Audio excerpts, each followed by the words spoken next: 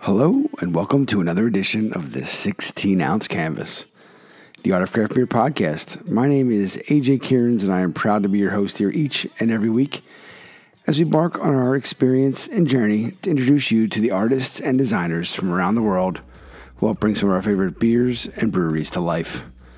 This week is no different. It is a familiar face, a new face, and a different spin on something in the craft beer. It's our first non-alcoholic brewery. We're featuring Mr. Sam Kelly. He's a member of the squad, the crew, the fam up at Fairfolk up in Boston.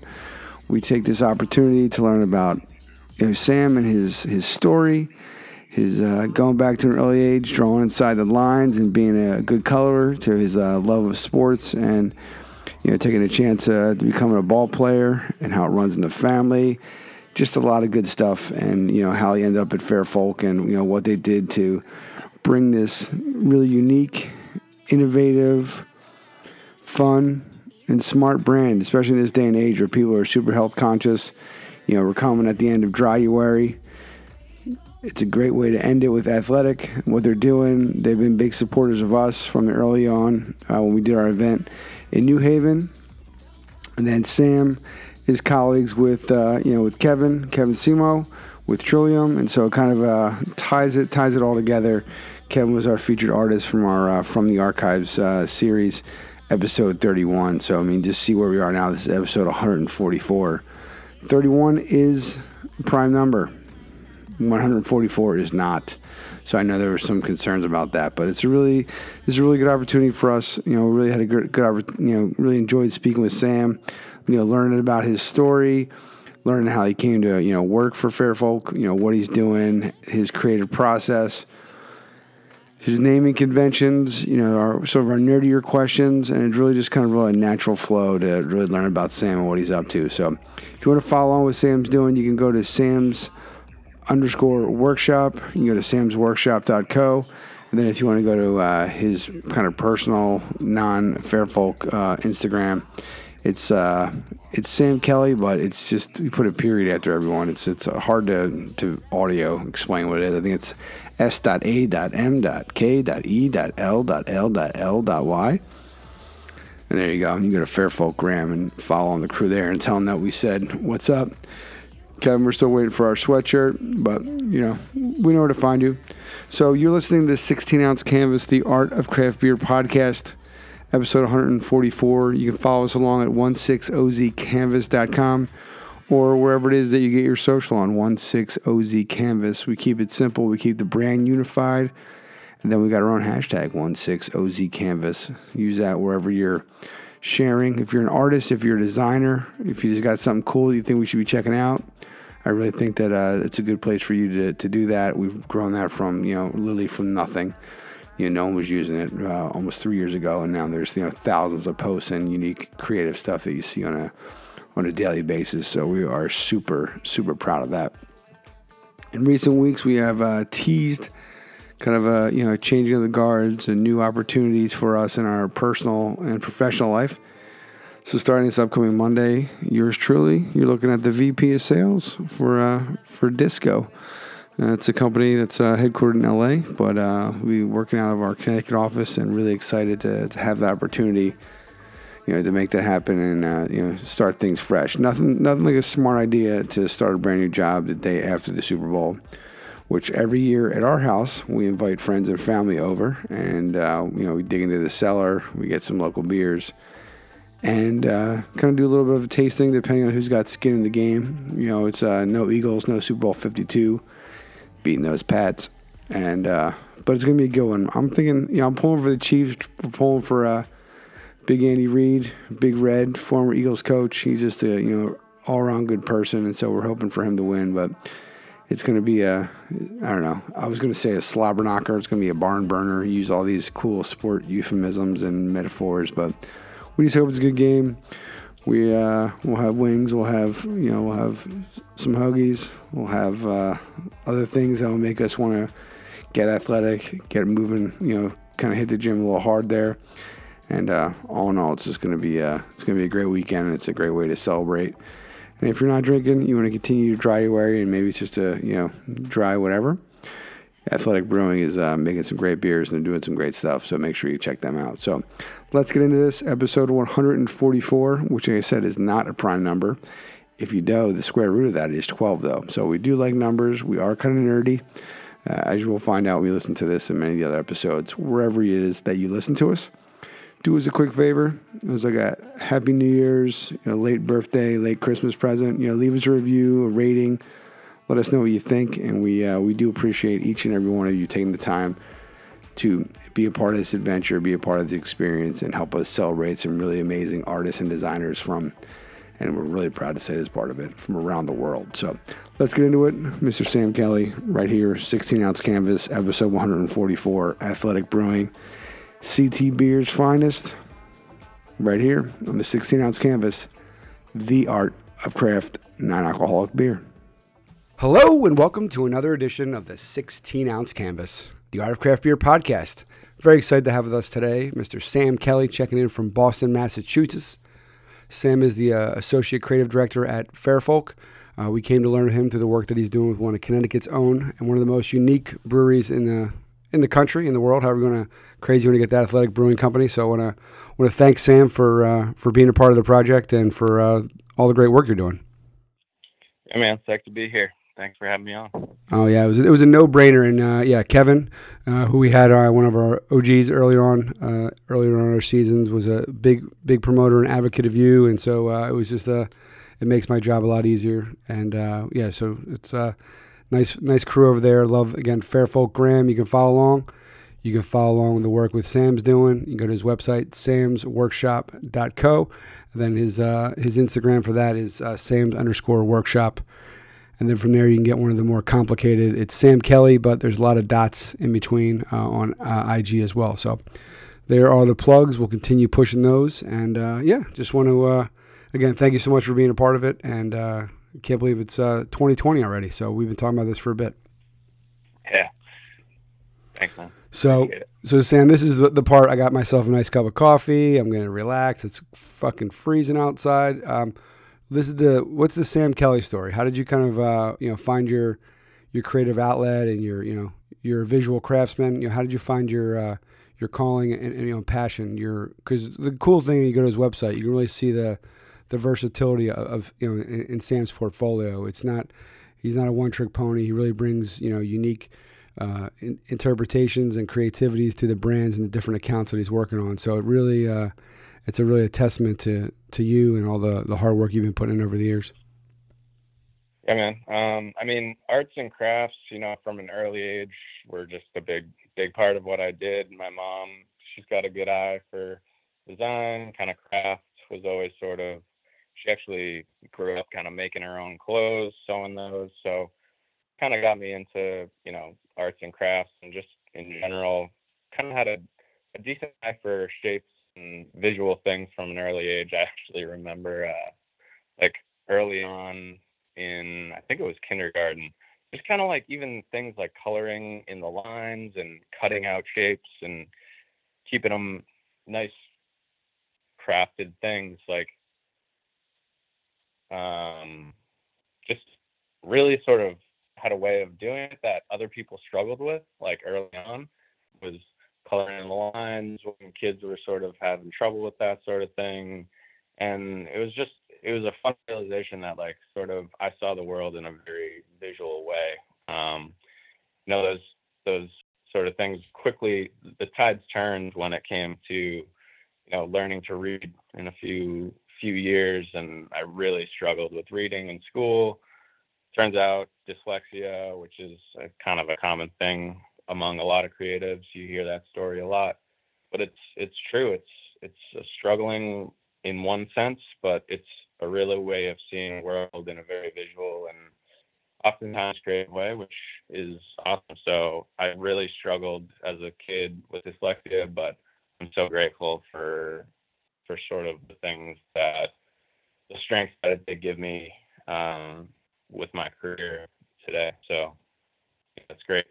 So basically grew up outside of Boston, doing a lot of arts and crafts, ended up going to college to play baseball, which I thought was going to be something I wanted to pursue at a professional level, but quickly realized that was not going to happen, and ended up sort of transferring to another bigger school, UMass Amherst here in Boston, where I majored in psychology. And again, all these sort of play a role in where I've netted out today, but psychology is such a huge part of the creative world, of design, just problem solving in general. It's all about people. So, I really enjoyed getting that degree, but in the back of my mind, I always sort of had this idea that art and craft were going to play a role somehow, and ended up graduating from UMass, realizing that I wanted to pursue sort of that art, whether it was fine arts, design. I didn't really know much about it, but I knew I kind of wanted to get into it. I was starting to realize there were jobs out there, ways to make a living, sort of doing those sorts of creative things, which I really loved throughout my life. So I ended up getting a job just kind of wagering for a while, and I was trying to figure out, build my portfolio on my own. I had some chops in terms of I'd taken classes throughout the years, Photoshop here, Illustrator, fine art classes, painting, drawing, whatever. And I had a decent talent for it, but the portfolio that I put together right out of college is pretty laughable at this point. And so I ended up sort of waiting tables for about 9 months before really sort of stumbling upon this graduate program down in Atlanta, Georgia, called Portfolio Center. So awesome little program, about 150 kids within the industry, incredibly well known. I found out about it 2 weeks later. I went down there to check it out. Another 2 weeks, I was enrolled and ready to go. And honestly, it was probably the best 2 years of my life down there at this tiny little creative school. Again, it was called Portfolio Center. I think they've now been sort of integrated into what is Miami Ad School. But man, what an incredibly creative space. And I pretty much just buried myself in the world of design and illustration and photography. They had other programs like copywriting and art direction, but mine was in design and design thinking. And I really just buried my head and learned a ton from the teachers, but also just collaborating with other students and just putting in work for a long amount of time for those 2 years. And it really paid off right out of that program. I was hired over at Toth & Co, which is a branding agency in Boston. Did some incredible work with all sorts of different lifestyle brands, really in the fashion world. And Mike Toth, who hired me over there, he actually passed away about 2 years into my working there. But what a mentor and incredible dude. And he really sort of revolutionized what is modern day, branding, or not even branding, but just taking a lifestyle brand and really sort of bringing out the personality of it through photography, video, copy. Just really created an incredible place. So he worked a lot with brands like Tommy Hilfiger, huge fashion brands that he really sort of brought to light. And so worked over there on some awesome projects for about 2 years before actually looking up randomly. I was pretty happy and loved my role over there. But I got a random email right around the holidays, and it was John and Kev, the founders of Fairfolk, which at that time was pretty much them two in a basement, sort of doing some really cool stuff for 2 clients, Trillium Brewing, and then also they just sort of started doing some work for New Balance and Warrior Sports. And they were looking to hire someone, and we ended up sort of connecting, and yeah, it's a funny story. We sort of had some trouble connecting at first, and we realized that their little basement office was about 2 blocks from where I was working at Top. And so one night they were like, "Hey, like, if you're trying to find a time, like, hey, what are you doing after work? Like, can you just come over?" And I had a few minutes after work. I was trying to catch a train and ended up going over there, meeting with them, and we ended up drinking some beers for about 3 hours. Missed my train, but man, it was an exciting time. They talked about what they were doing. I was excited about it. Had always wanted to sort of be a part of something that was up and coming. So yeah, I made the jump about a week or two later, and haven't looked back. Fairfolk's been growing at a steady rate, and yeah, we've been having a blast. So it's good. It's a good story, man. No, I love, I just love kind of where everything went. And early on, you touched on psychology and the power that has, especially with what you're doing with all these, with the brands. And I don't know, it's kind of like a secret weapon you have there. Because I do think that we have to look at things, especially the ads that you're creating at Fairfolk and the campaigns that they're doing, the emotion that they evoke. And I think it's a really powerful, piece that is just, I think it's just essential nowadays to really, especially for these full, these full scope campaigns and the consistency there, and just kind of, the way they make people think. So it's a cool part of your story. Yeah, I mean, I look at all the people who really inspire me in the design world, and all of them sort of have incredible talent. They can create a beautiful thing, but what they're really doing is telling an incredible story to a person on the other side of that campaign, or that brand identity, or that packaging, that really comes out of knowing people and that psychology. So Yeah. I think it'd be interesting. I think that more even just in business and in general, I think most businesses could benefit from some level of psychology and understanding differences of emotions and personalities in people. You can execute the X's and Y's to get back to sports, but I really think that just kind of understanding, and it even helps us understanding how everyone learns or takes in the information differently. My wife's a school teacher. She has to be cognizant of the visuals, the auditory, the sensory learners, the hybrids, and really trying to be able to kind of communicate to all of them so that they just aren't left out, because it's just a one size fits all. And so it's definitely tricky.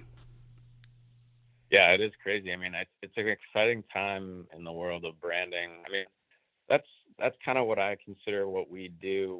We're at Fairfolk. It's interesting. We cover the spectrum of creative work. So, we do anything from naming to strategy, but we do a lot of visual stuff. So identity creation, packaging, but then we also have in-house photography. We're building out a studio right now, so we can do a little bit more video stuff. And it's all a big part of what we do. And it's exciting to work with brands you like and be able to help them in all those different touch points, because what we're really doing is creating a brand that speaks to the consumer, to that person on the other side. And yeah, I mean, as I was saying, exciting time in branding, because I do really think that the world, even corporate, is really starting to understand, that power of brand. So yeah, and the mediums, and I mean, even just the people from your home internet speeds, what you can do. I mean, I remember, to date myself, but like the early GeoCity days, and just trying to, what you can load on a web page. Now, I mean, the work you guys are doing is so rich and high def and so detailed. I mean, and I'm just a sucker. I don't know if it's because of I'm colorblind, but a lot of the work that you guys are doing, at least displaying it, is in black and white for your stories. And so it's just really, I've always found just one of my favorite, Ansel Adams and what have you. Just, it's one of my favorite ways to just present stuff is in black and white. I just think that just has I don't know. It always touches me. It's just really, it's just the Yeah. shadowing and the way you see things. It's really cool. And to think Yeah. it's really only a few colors, but I agree. it's super powerful. That's sort of it's sort of a nostalgia to it. Yeah. I do love it too, and that was the choice John and Kev made early on. It's it's something we talk about sometimes, but it has sort of become an identity element of Fairfolk, and it's nice when you have such an eclectic range of work in all different sorts of colors and styles, to just at least on our social try and create some unity through that lens. So Yeah. And it's cool because again, when you see like the kind of the reveal, and especially with like Athletic, the bright colors and the choices that are being made for the campaigns. It's I know it's kind of like that Wizard of Oz moment when they walk through and they get to the yellow brick road and it's all of a sudden in color. Like you knew everything was in color, but then when you see it, it just has that it just screams, and so it's really cool. Yeah, for sure. All right. So, again, folks, check out Sam's work. You can go to samsworkshop.co. You can also Sam's_workshop on Instagram. The crew, Kevin and the crew over at fairfolk.com. I still need to take him up on being the only agency in the Boston area with Trillium on tap. So we got to we still have to come over and take advantage of that next time we're up there. Yeah, for sure. I could see. I could see how. 3 hours later, you're like, "Fuck, I missed my train," and but it's all part of the story, though. So it kind of wherever it gets us going. Yeah, for sure. Excellent. Now we came to learn of you from Athletic, and we'll get to that in a minute. But you said before you played baseball. Is that? I mean, what was your position? What's the story? What was the story there? Was it serious? Did they know you were coming to school to play for baseball, or was it just a dream that you were trying to live out? Not to undermine it. So it really wasn't serious. I ended up going to St. Lawrence, which was a D3 school. So a good program, D3 definitely kids make it from that level. But I ended up choosing that school because of baseball. I'd been a big athlete in high school, alongside loving sort of that arts and crafts, fine art side of things as well. But athletics definitely played a huge role in my life early on. And I was pretty good, pretty athletic. I still am very active. Actually just did a Spartan race recently with Athletic Brewing, which was nice. Which was a good time. That was at Fenway Park. It was a good time. Really exciting. Yeah. What position did you play? I played shortstop throughout high school, and then I played short for my freshman year, and then got moved to center field my sophomore year at St. Lawrence before I kind of realized I'm not making the bigs. And I didn't love the school in general. It was a great school, but smaller than my high school in upstate New York, freezing cold games. So ended up sort of making the switch to a bigger school, UMass Amherst, with a lot of friends, and obviously had a great time there, drinking some beers. So. Yeah, right. Yeah, I had a friend in college who was a pitcher, and I went to Fairfield U, which is I'm not sure what, maybe D3, the MAC conference, maybe D2, I don't know. But yeah, it was just his whole existence was the baseball, and he was just always, if it wasn't a library, he was training or post training or getting ready or on the road or on the bus, and we weren't a major program, so he was just grinding it out, and so it was a little soul sucking. I saw once his career ended, like his senior year, he was one of our more wild and out friends. He was just kind of like zero fucks given, let's go. So yeah, and it's cool because a lot of the work that a good bunch of the clients are with Fairfolk are sports, and they're pretty badass. So it's really cool that you kind of still have that tie-in, and it probably helps, especially with the work you're doing with Athletic. Totally, absolutely. We get to do a lot of stuff for Warrior Sports. Bunch of other brands that definitely incorporate athletics and also pro athletes. So we've had some exciting shoots and things like that. So it's great. Yeah, they're down at spring training. They're doing these great hockey stuff. They were doing I believe the lacrosse league. Now they're doing weed. They do beer, spirits. I mean, it's their account is definitely putting out a good vibe. So yeah, it's definitely it's good. Eclectic, yeah, we like it. It is something I've heard you previously talk about or ask people about, like their style or whether they have a style or whether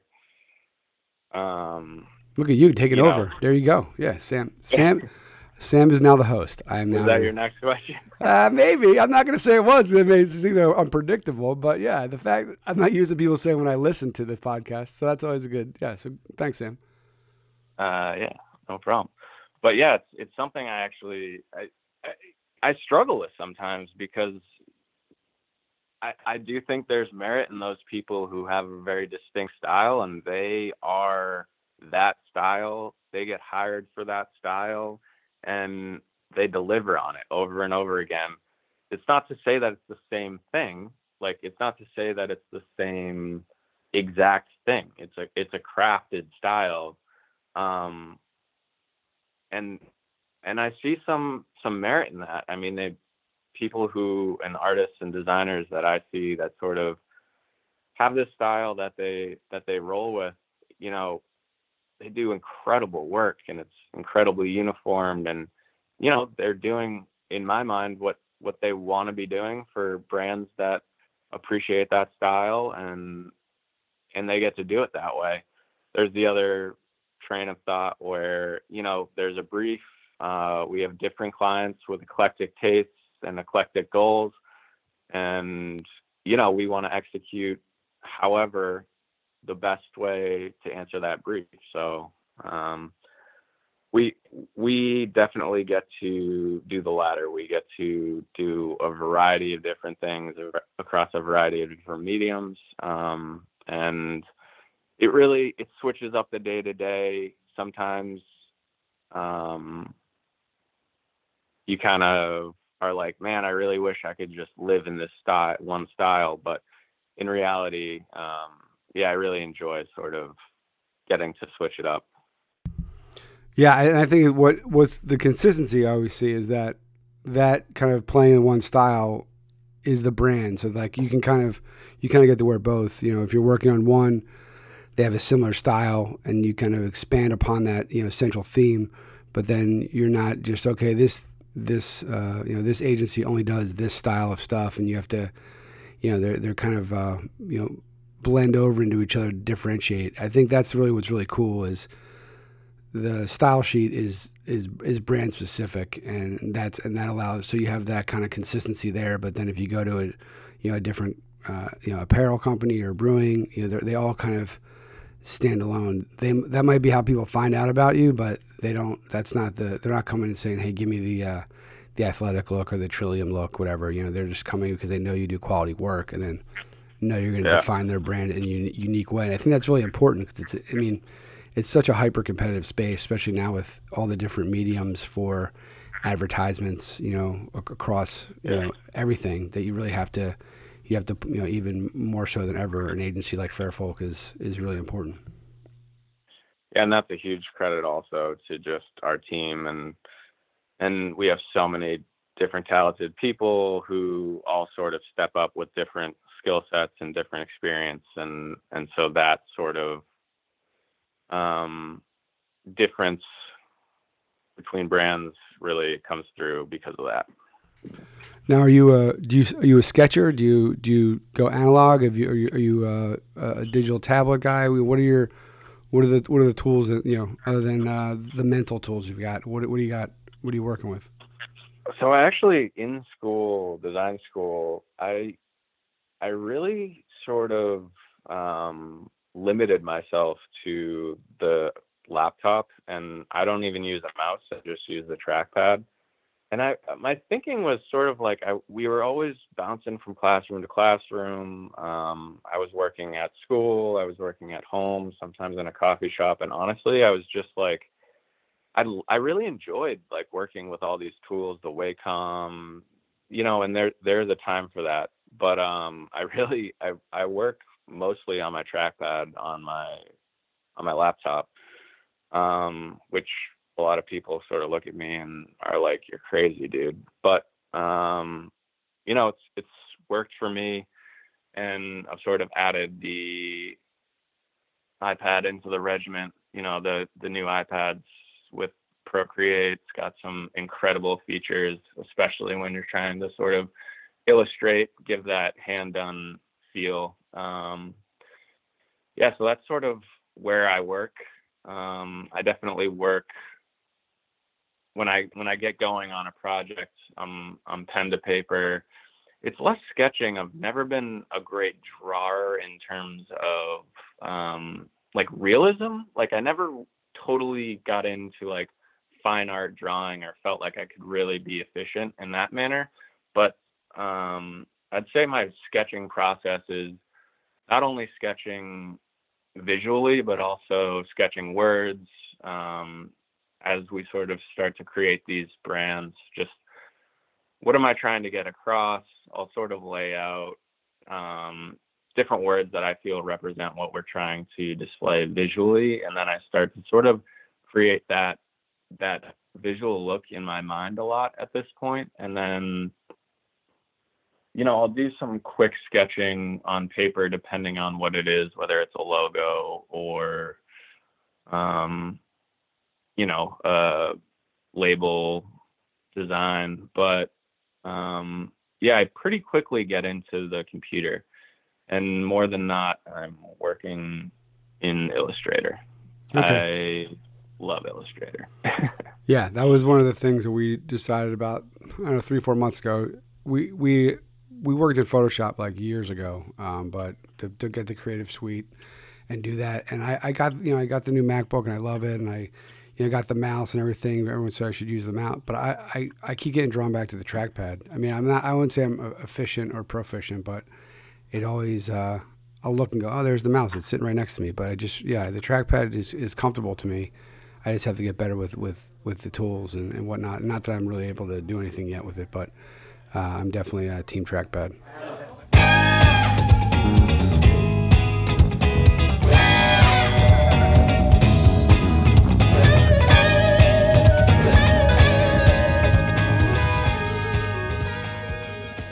And we are back.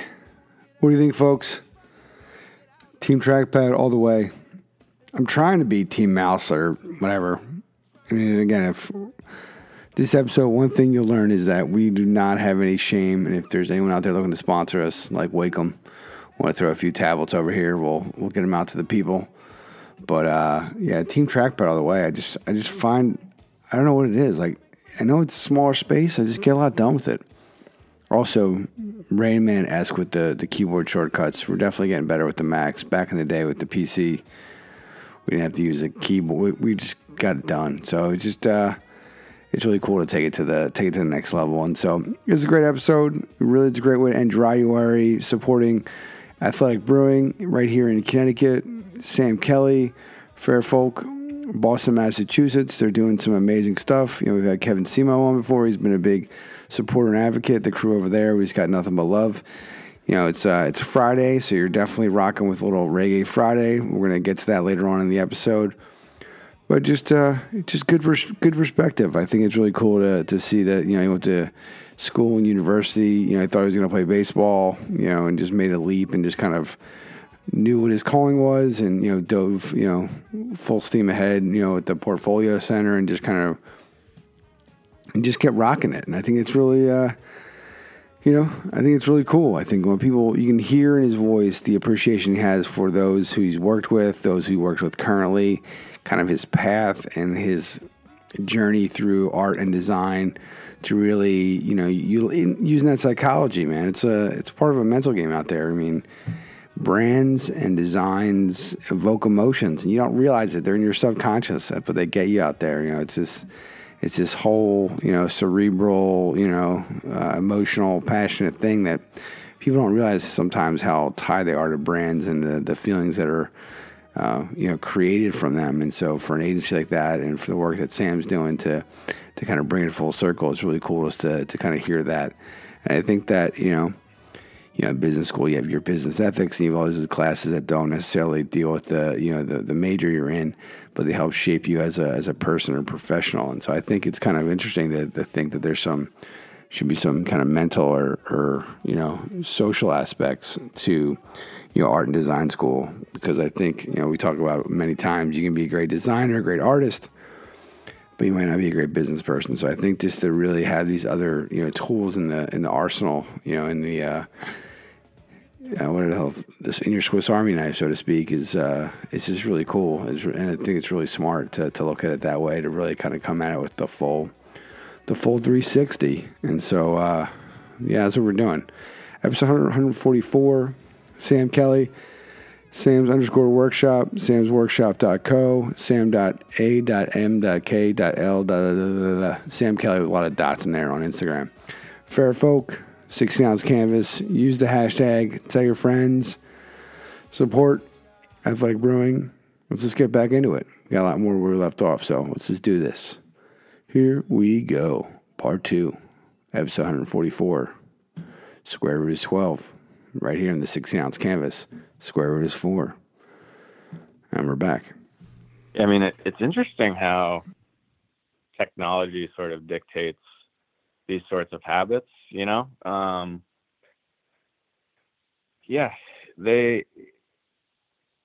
and then it ebbs and flows, so like at one point everyone loved these huge Wacom tablets that took up all the space on your desk and you could draw right on them. Then, you ebb the other way, and you might have hit people like me where it was like, oh, I need to be mobile. I want to be efficient in a small space wherever I am. And then all of a sudden now I have the iPad, and it's like, all right, now I'm using a pen again, stylus. But yeah. It's a good time to be creative, because I think analog folks going to digital have a hard time with that because they don't have the feel of it. But then the mobile aspect is key, right? Because there's only so many hours in the day, and trying to find a good work-life balance. So if you're on a train or plane, to be able to just to sketch a few things out on a iPad and not have this huge clunker trying to fit on those tiny little trays on the airplane, which never fit a laptop, and just kind of, it's a whole clusterfuck.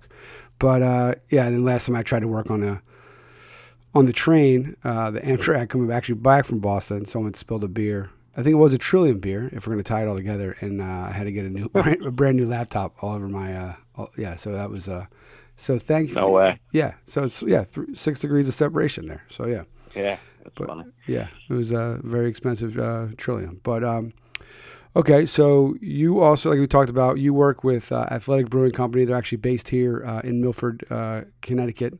That's one of your accounts. You're helping with the branding there. And for folks who don't know at home, they're a non-alcoholic brewery, really focused on fitness, really being healthy. And non-alcoholic beer, you'd think, but we were talking about before. They're really tasty. They're really unique. The brewing process is, I assume it's proprietary, but I got the tour, and they're doing some really, really great stuff. They have stouts, brown ale, pilsner, IPAs, and a few other even seasonal beers. And I'd put my money where my mouth is if we did a blind taste test, that you wouldn't be able to pick it out if against 2 or 3 others in the same style. But so tell us about that. I mean, that's it's definitely a unique account. There's just the difficulty in of itself, the fact that it's non-alcoholic, in a craft beer kind of pinnacle of society right now. How's it been working on that, and just kind of, if you can take us a couple steps back into kind of the creating of the brand with them. Yeah, I mean, it's an exciting time for them and for us because of our relationship with them. Bill Schufelt, who's the founder, he came to us early on, and we actually had the chance to sort of really work with him before anything was really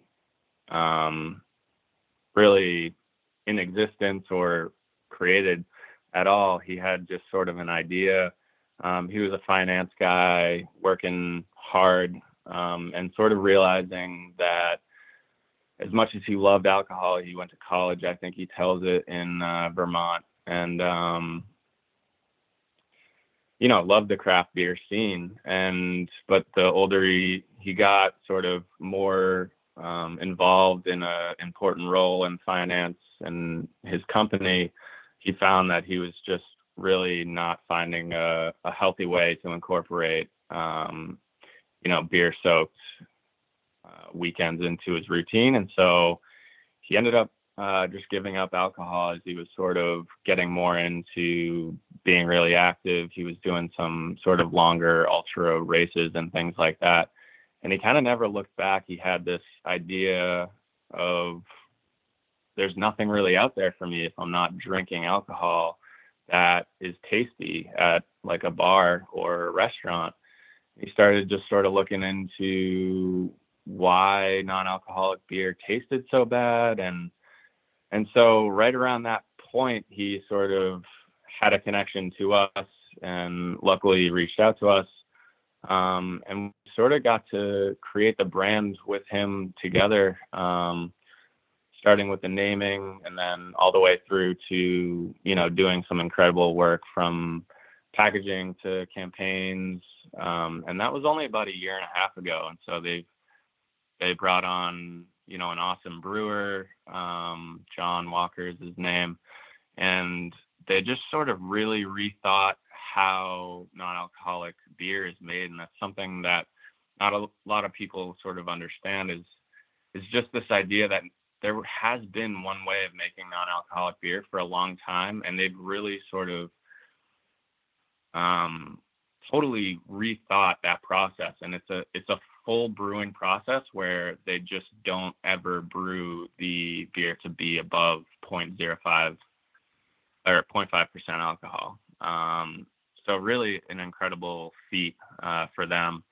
And the brand has just took off in a way that we could have never imagined. And it's been just a really exciting ride for both them and us. Yeah. Yeah, and like I said, I got the tour. I just want to thank Bill and everybody over there when we did our event. When we featured Kevin back in July 2018. We put two and two together that Fairfolk had worked on that account. Bill gave us a tour. We was able to. I think they had just been opened a few months at that point. Gave us a few cases of beer that we were able to kind of showcase and blow people away with the fact that hey, this is a non-alcoholic beer, and it was kind of cool to have that because they weren't even known at that point really, and it was just a fun experience to say, oh, try this, and it was like, oh, that's pretty good. Who are they? And then when they would look at the can or what have you to see it say non-alcoholic and do a big swig and taste it again and be like, seriously? So I don't know. I think it definitely it blows away the perception of what can be, and I think that's why it's been such a huge hit. Yeah, and the reality is like we all, and I'm sure a lot of people listening to this podcast, enjoy beer and enjoy good craft beer. And honestly, we didn't know how it was going to play out early on. We loved his enthusiasm about it, but we couldn't have imagined, it looking like it does today. And it's really sort of changed my perspective as well. I mean, like I said, we talked about how I was an athlete and, I'm still very active, and more and more really appreciate the idea of not being hungover on any given night or any given morning. And Athletic has just perfectly fit into even a weekday night drink where normally I would have had a beer or two, few of those, and you feel great the next morning. Or even when I'm out and about on the weekends, just mixing in an Athletic here and there really sort of drops that 3-4 beers turns into 2 beers. And it's just, it really has played a role in how I sort of drink now, and it's for the better for sure. Yeah, and I was saying to you earlier when we were kind of doing the pre-interview, I crushed a few last night. We're in the month of January, trying to do that, and so it was nice. I was over a friend's house watching the football game, the other weekend, and he knew that I was doing Dryuary, so he lives in Stratford. He picked up a couple 6 packs, and I went to the local shop. Even there's I think one of the best beer bars in Manhattan, as is, has because they have a running club there, which is another thing that's I've seen pop up more in the craft beer scene is that, and to have it on tap at one of probably, to me, I would say, in a hyper competitive space, one of the top 5 craft beer bars in Manhattan is pretty amazing. So yeah, like I said, but I mean, the real reality is it's you could argue, okay, the gimmick of people will buy it the first time, but that's kind of even the whole idea of the project. If it didn't have the flavor, they would still have a market for it, but they taste really good. And this is not supposed to be an ad or promo for Athletic, but and if you listen, we have no skin in any of these games. But hey, Athletic, if you want to be a sponsor, I got a guy. But the reality is that it works, and that's why I have friends who just have them around, and Thursdays we usually stay up. Sometimes if it depends on how the week goes, editing till sometimes 2 or 3 in the morning, and occasionally I'll have a beer or two. And not that I'm packing on a buzz, but you're having a beer at 2 in the morning. It's not really the smartest for waking up in the morning feeling fresh. So having a couple of those, and still having that last night was just kind of fitting, and so.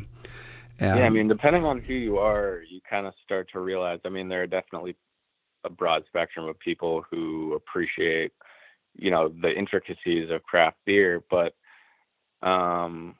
basically what I'm getting at is it's in that instance, it's about the ritual almost more so than it is about anything else. And the fact that they can provide that ritual with that quality and that taste, but essentially get rid of any of the negative effects is a pretty incredible feat.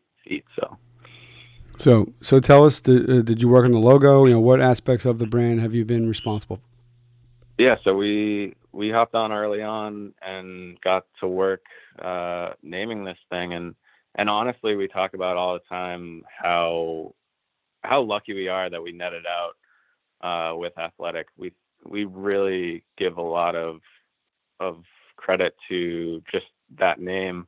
It originally was, we, in a naming process, you go through hundreds of names, lists and different sort of categories and styles. It's an interesting sort of, experience to try and name a company. There's a lot of people who have a lot of opinions. And originally Athletic Brewing was, one that just kind of got laughed at, but then, shuffled off to the side. And a few rounds later, we actually were just digging through everything that we had presented and just like, hey, Athletic Brewing Company, it's, they're trying to hit this health and wellness. It's kind of funny because like you don't necessarily think of a brewery being but more and more you are sort of seeing the athletic side of things come together. And so we thought it was actually kind of a fun name and something that sort of caught people's attention, and didn't realize how much it was really going to portray the actual clientele and the people who really sort of gravitate to the product. So it was really a win-win. And then we got going on branding. I did the logo for that, as well as sort of initial packaging, which we thought was going to be, 2 beers for the next, two flagship beers for the next 5 years, even maybe. And they were going to put that into the market. And, that quickly became not the case. They started really experimenting with different styles. How can they make non-alcoholic stout, non-alcoholic goes, some really, really interesting recipes and great tasting beers. And so we sort of have had the chance to really sort of grow their line and work on all these different labels, which has been an absolute blast. In terms of the labels themselves, we went through a huge rounds and rounds of exploration. And we sort of, there's an overall feeling from the brand that it's very positive. There's a very much an outdoors aspect. It hits a lot of the people who are into getting out, being active, and sort of living their best lives. So we ended up sort of living in this world of some really abstract, but also sort of cool landscapes for the two flagships, which were these sort of outdoorsy scenes in a very vector way with some great color. And then we've been able to sort of just expand upon those with every new beer. And the process is a fun process. I love that sort of illustration style. It's very much taking abstract shapes and painting a landscape or a scene.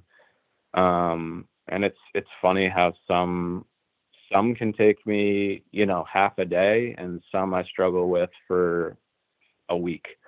And you never know how that's going to work. So that is sort of an interesting variable in what we do. Yeah.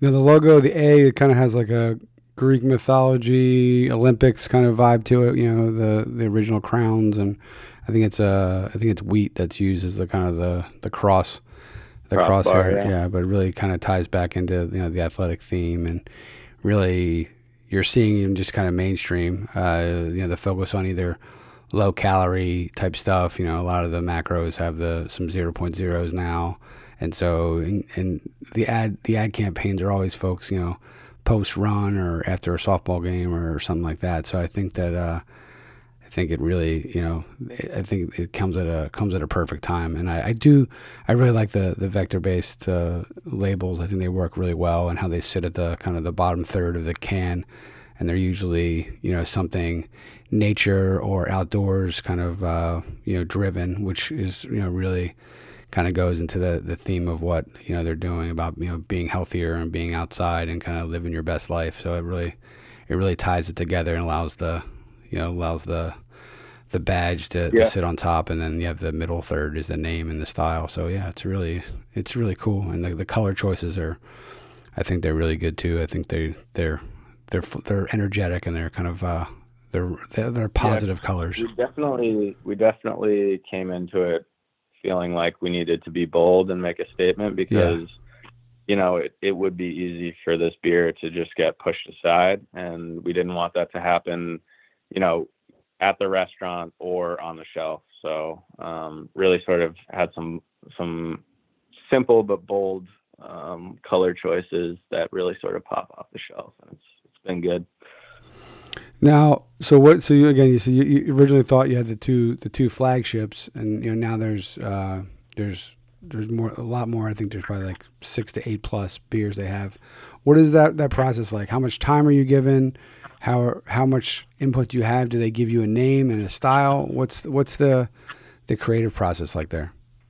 Yeah, so luckily, in terms of creative, we get to work incredibly closely with every aspect of their brand. So usually we're naming all the beers, and it's a collaborative process between Athletic and Fairfolk, and it takes shape in a sort of organic way. Sometimes the name comes before the label, and sometimes we have sort of an idea of a scene we want to paint on a can, and sort of start to iterate on that with names. So it's an ebb and flow process where one can come before the other, and they all just sort of need to ladder up to that ultimate brand vision, which is, we want it to be, first off, positive feeling. Second of all, a lot of the names sort of evoke some sort of movement or motion, like Run Wild, or even Upside Down, which is sort of a fun play on words. But Upside Down or Upside Down sort of has this movement to it in and of itself. And we just kind of kept playing with that as we sort of built out the current lineup of beers. Yeah, I believe it's 8 now. So yeah. Yeah, and each one I think has kind of that a badge in the middle, kind of that rectangle, which is in that color. If I think ties into kind of one of the main focal pieces of the bottom third, whether it's the pathway or the moon or the star. So it's really I don't know, the color choices really work for me. So I'm a big fan. Thanks, man. Yeah. No doubt there. So yeah, so that's pretty cool. I like the fact you're involved in all aspects of it. Usually it's kind of okay, make this happen. So I think that shows a commitment and kind of trust in what you guys are doing from the crew over at Athletic, and it's a true partnership. Which, let's be honest, is it's pretty rare to get to that level of granularity with the trust process on stuff like this. So I got to give it to them. They really, sticking to what they wanted and being able to just be so unique in a hyper competitive space. Folks are drinking these, regardless. And again, you see them at races and all sorts of it's just the whole aspect of it is. I remember Bill telling me that, they sponsored all these road races and folks would kind of give them these dirty looks when at first when they would, come out of finish the race and be handed a beer, being like, dude, did you not just see what we just did for the last X number of hours? So it's just hilarious to me. So yeah, it really works. Yeah. And I mean, exciting times. So they're actually we're just starting to roll out. We actually spent the last, the first few days of 2020 up in British Columbia. They had sponsored. So basically they have a few pro athletes who they're sponsoring now, pro skiers, Mark Adma and Baloo Peterson, who are incredible skiers, backcountry freestyle skiers. And we actually got to ski with them for a handful of days, filming, photography, interviews. So we're starting to build this without compromise campaign that we're going to be sort of adding to throughout the year. And man, I mean, it was incredible. We were heli skiing. And wow. I've never seen that much snow in my life. I thought I was a decent skier, and I had no idea what I was doing out there. So you're a better man. You're a better man than me, Sam. I don't. I've told the story before, but I haven't gone skiing since I went. I think it was Loon Mountain in college. I crushed a tree like no. yeah, and I've not gotten the guts to go back up there. So I definitely I love skiing, and I think it's beautiful. But yeah, it was around the time of Sonny Bono and Michael Kennedy. So I would have been the third, and it was just so I was like, you know what, I would have met you guys down at the bottom of the mountain. But if you guys are looking, I'll put myself out there. If you're looking to have a podcast sponsorship, to be, this a whole campaign about the difficulties of being, in the athleticism of podcast hosts, I got a guy. So yeah, very reasonable. He's local too. So, and he has and a little plug in the podcast world. Within that, without compromise. They started a podcast. They just sort of launched their own podcast covering a bunch of cool people. So, if you're into hearing the stories of whether it's a pro athlete or, a founder that's helping out in the creation of a company, they're covering some pretty cool personal stories. So. Yeah, definitely. Awesome. Okay, so let's you talk about you're the kind of portfolio you guys have of breweries. What kind of beers you drinking? What are you into? What's your when you're not going for the smart and non hungover moves? What are you drinking? Trillium. Yeah, it was a trick question. I feel like I set you up for that one. Yeah. Yeah, I mean they've been awesome, and obviously brew some absolutely incredible beers. I'm actually blanking on what we have on tap at the office currently. I'll have to hit up Kev for that answer. But yeah, we always got some great beers at the office. Let's see, what else?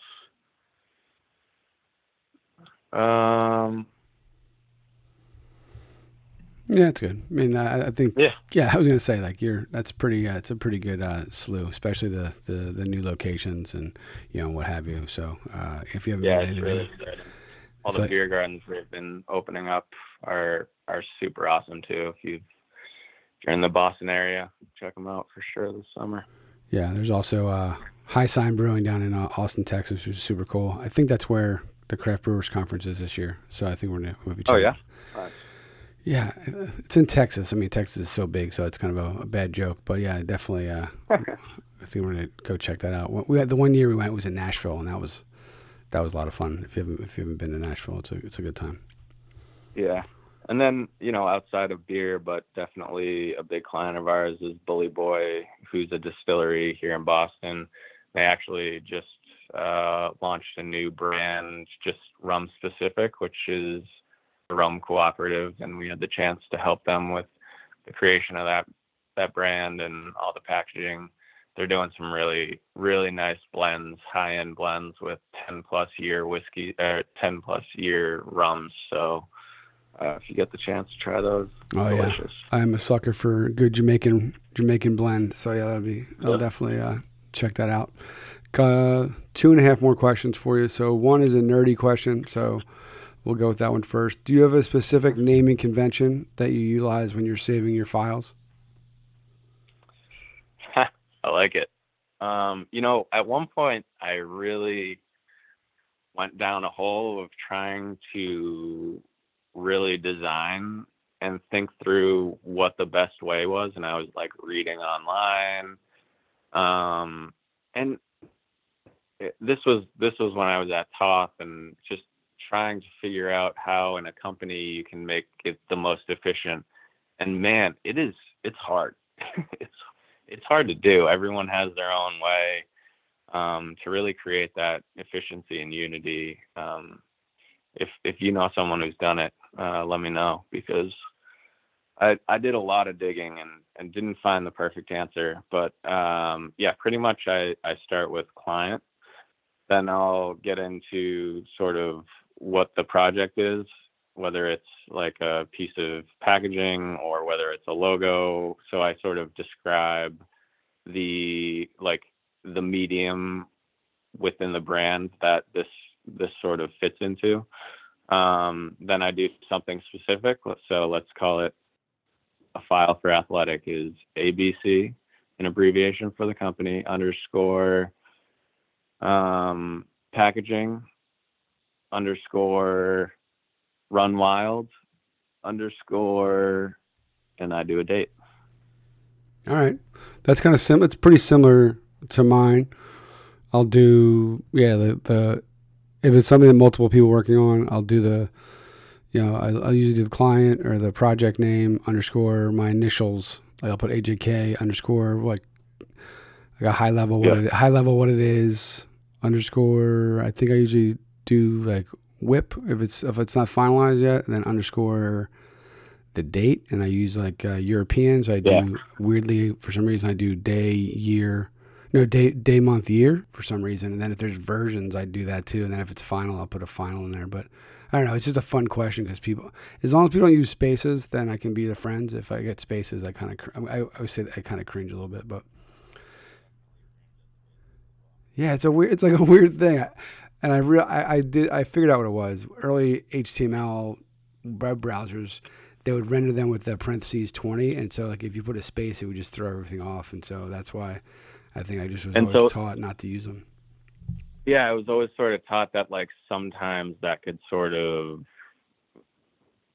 allow some programs to not read the file. Yeah. Is that I honestly don't even know why I cringe at spaces, but that's sort of what I was taught. Yeah, I know with HTML and some coding languages, that's what some coding languages won't read it. It'll teach it as a new action, but definitely with like HTML files or whatever, it would give those like special characters. And so I was just taught to always keep it. So that's why the underscore was kind of like the hack for that. Okay, so next two are fun questions. As a baseball guy, kind of topical current events, what are you thinking about the whole stealing signs thing? It's pretty. That's a bummer. I mean, It is a bummer. baseballs in general, I got to admit, I don't know if I watched 5 games last year. It's like I'm a huge fan, but it's a huge time commitment, and I've become honestly a more of a bandwagon sports fan than anything, and that's easy to do here in Boston, which is yeah, you Yeah. know. Yeah. Uh, My friend as a kid, I think he's like 12 or 13, and he was like doing the math, and he thinks it's maybe been like, 6, maybe 9 months in his whole life. There hasn't been like a current champion from there. And he's like, I'm in my 40s and my life's been hell up until about like, 10 years ago. And so, yeah. yeah, And I'm from Philly. And no, my so I'm not greedy at all. I take one every decade and I'm pretty happy with. yeah, yeah, yeah. It's been a wild ride. My dad actually, who was a huge athlete, he actually played professional baseball for a little bit as well for the Cardinals. Oh, no shit. Um, Fun didn't fact. didn't make a huge career out of it, but made it up to the bigs. Other than the And fact he played in the fucking major leagues, yeah, that's a huge career right there. Dude. and he lived through a period where I remember that first Red Sox win in 2004 when for me I was pretty young at that time and it was exciting, but I think back on that and just he lived through a lot of years being Boston sports fan and just yeah, it's crazy to think about. Yeah, that's how I was when the Eagles won the Super Bowl a couple years ago. I mean, I cried. I was like a whole thing. It was. I'm pretty good. So people were like, "Oh, what do you think about the team this year?" I was like, "I hope they win, but I'm good." Like, Phillies won in 2008, Eagles in 2018. Like, whatever. I'm good. If they don't win again, it would suck, but I'll die a happy man. Like, I'm not Well, greedy. yeah, but going back to the stealing signs thing, I mean, man, it's like it's just a bummer. It's like sports and team sports, and they're just, it's supposed to be competitive, yes, but I mean that's almost like collusion in business. It's like there's got to be a line, and it's a bummer to hear. So Yeah, yeah. I was thinking about like, okay, if you knew if a pitcher had a tell or something like that, and you could tell, or whatever, like it's one thing, but like the level they went to, where was like high tech, like it was insane. I mean, yeah, that was my thing with it. I mean, if you could tell that, okay, this pitcher, he typically throws the curveball, every 2-2, and you get the analytics involved. Like it's a gray area, but when you're banging on a drum and you have a video camera and the rumors that they're having these little buzzers on their chest, it's yeah, kind of it's definitely disappointing. I get for sure. competitive advantage goes a little bit too far, and the fact that you thought that no one would ever tell that secret is kind of crazy. Yeah, when there's a lot on the line, people do some not great shit. Yeah, exactly.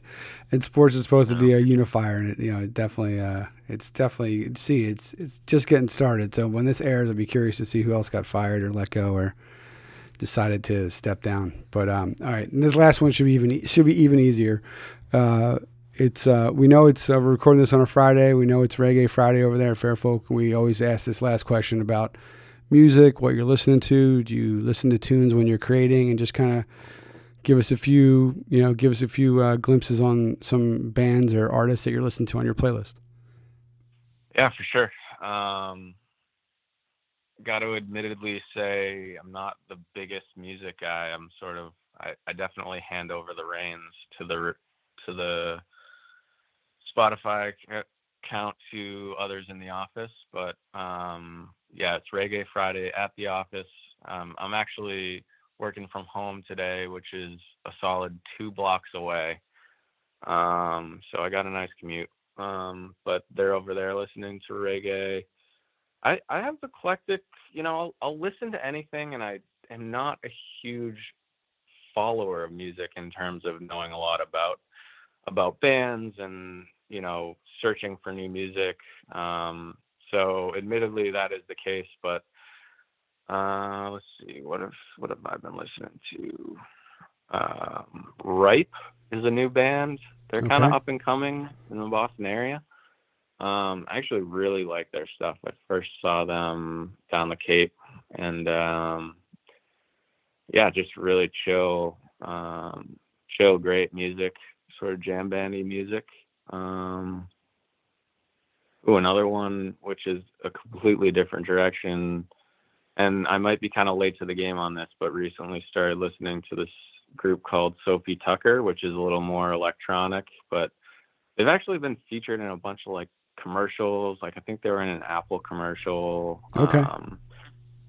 Yeah, good stuff. Nice. What are you listening to?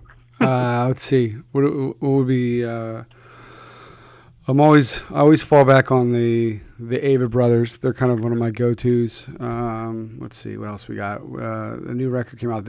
I guess 2019. The Highwaymen. It's a female version of the Highwaymen with like Johnny Cash and stuff. It's got like Brandy Carlisle, not Belinda, and Jason Isbell. I've been like in a weird like alt country kind of phase for a little while now, but yeah. But I always come back. I mean, my number one band is Fish. So I just saw them at the Garden over the New Year's run. I see them a few times a year. Yeah. And then you had the Beatles and the band are two of my other favorites. How many times do you think you've seen them total? Because I know people get those numbers up.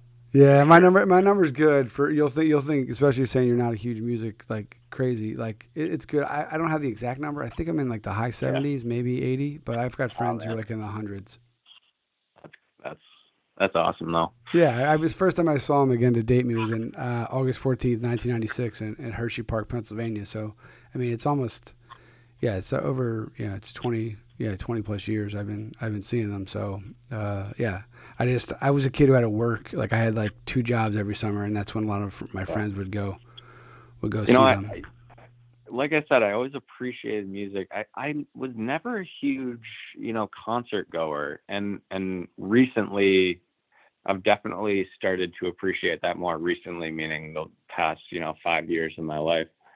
Definitely started to be like, wow, there is something really powerful in seeing live music and people performing up there, and it's enjoyable. So yeah, it's that's kind of the creative outlet for me. In college, I did college radio for 10 years. I wasn't in college for 10 years.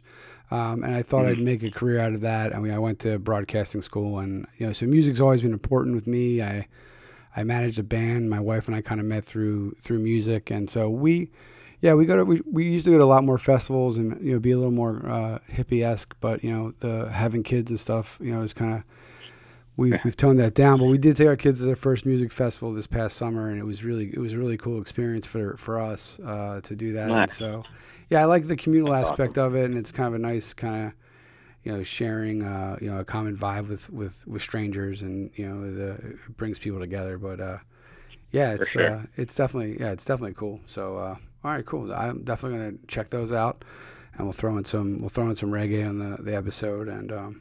Yeah. So Sam, I want to thank you for being a part of this. I really dig what you're doing. Hopefully we can get together and have some Athletic and Trillium beers together in the future. And if you're down here in Connecticut at all, you're doing work, the brewery's not too far from me. So just give me a heads up, and when next time I'm in Boston, I'll do the same. Yeah, for sure. We'll talk to you soon. All right, man. Have a great weekend, Sam. Thanks so much, man. Stay warm. You too. All right, later. Bye.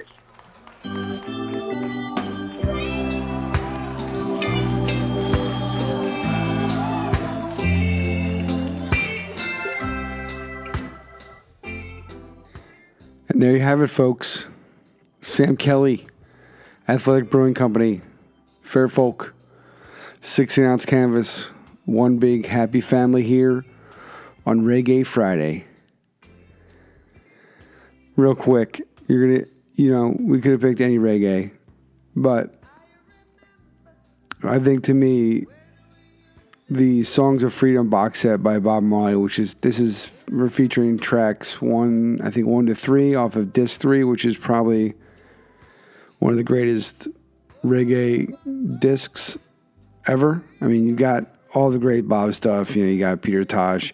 There's just so many. Buju Banton. There's just a ton of, Beanie Man. All the greats, right? But to me, Bob is the guy. And just if you watch the documentaries, you watch the stuff. And again, this is a Sam Kelly interview, but this disc 3 from the Song of Freedom 4-disc box set is fucking next level. So we're going to talk, and then we're going to play these tracks out, and we're going to pretend like we're at Fairfolk, Homer Simpson it up with the tap and just having some Trilliums and, kicking it with the crew like we're going to do in the future. But I really enjoyed speaking with Sam. I really enjoyed his perspective on things. I'm just really lucky. I think there's a lot of great people out there that are at different points of their career. He worked his ass off. He found his calling. He decided to, take a leap and leave where he was, to join, the crew, Kevin and John at Fairfolk. And I think that was a really smart decision. They're doing some really great stuff, really powerful work, rich, detailed, really creative, touching all sorts of stuff. I mean, like we said, we're just kind of, definitely making light of it. But, you got weed, spirits, beer, clothing, sports. It's nice to see that. I'm really proud. I think it's just nice. Like I said, Kevin's been a huge supporter of us.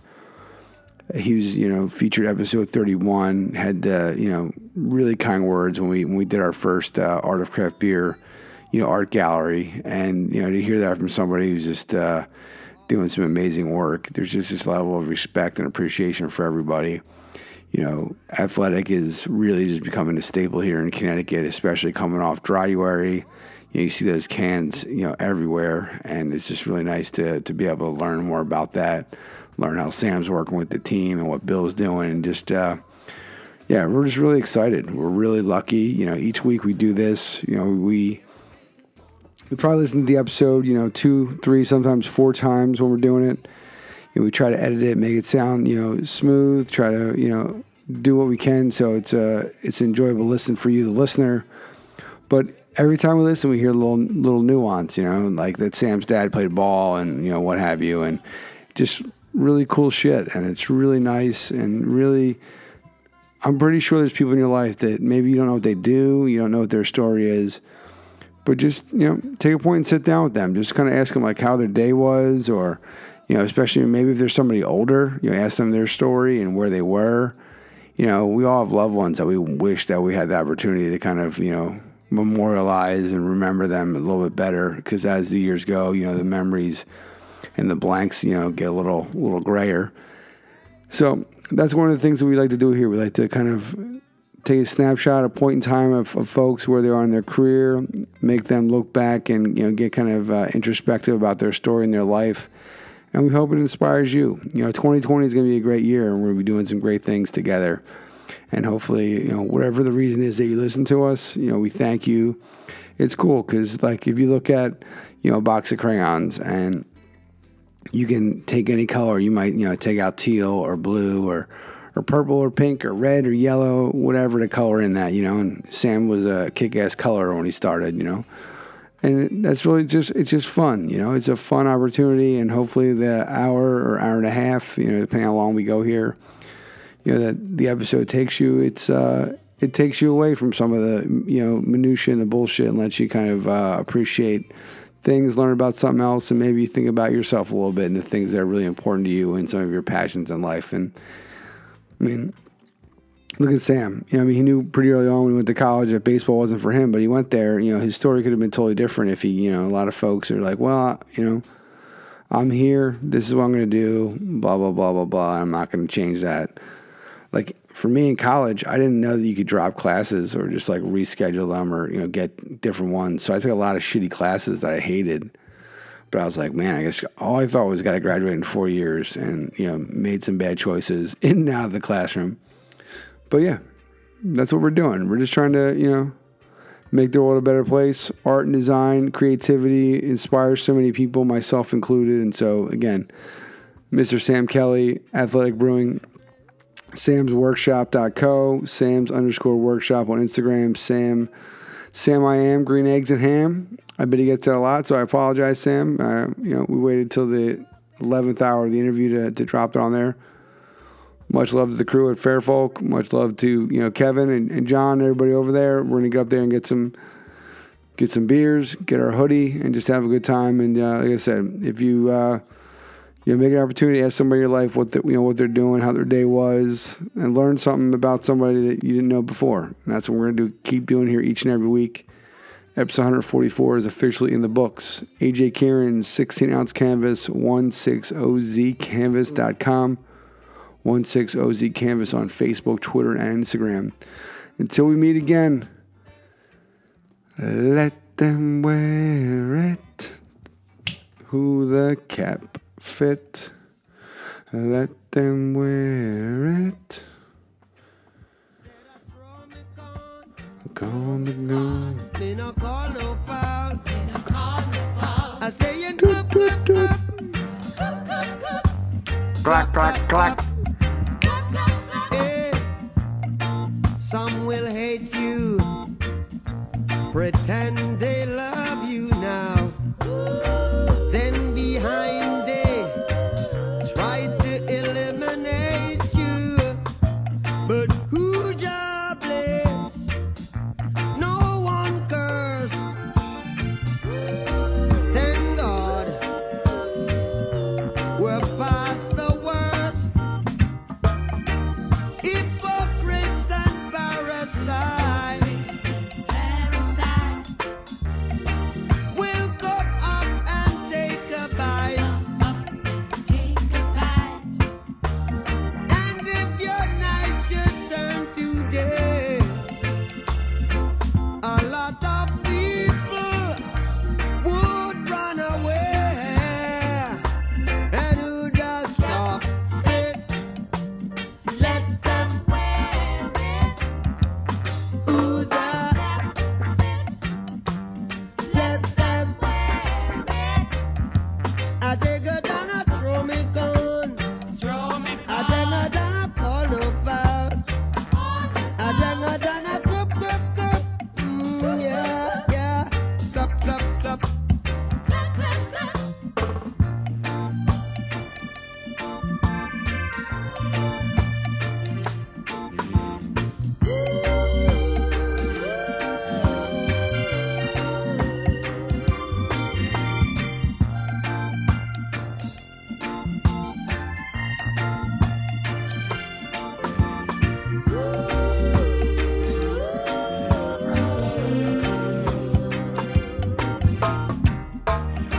Some will eat and drink with you.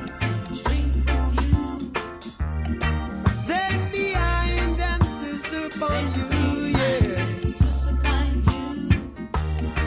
And if night should turn to day now, a lot of people would run away.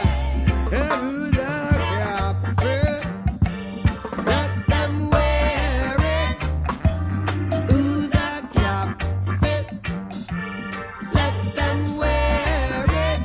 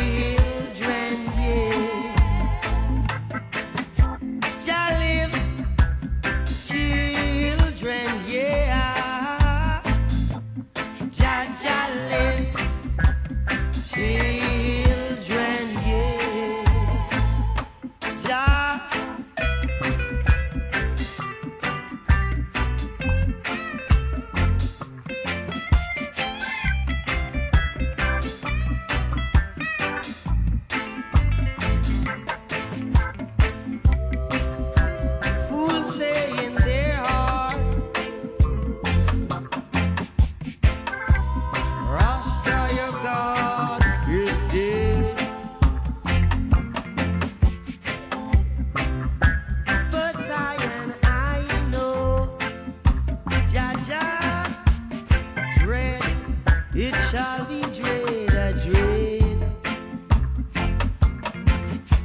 Shall live children, yeah. Jah, Jah.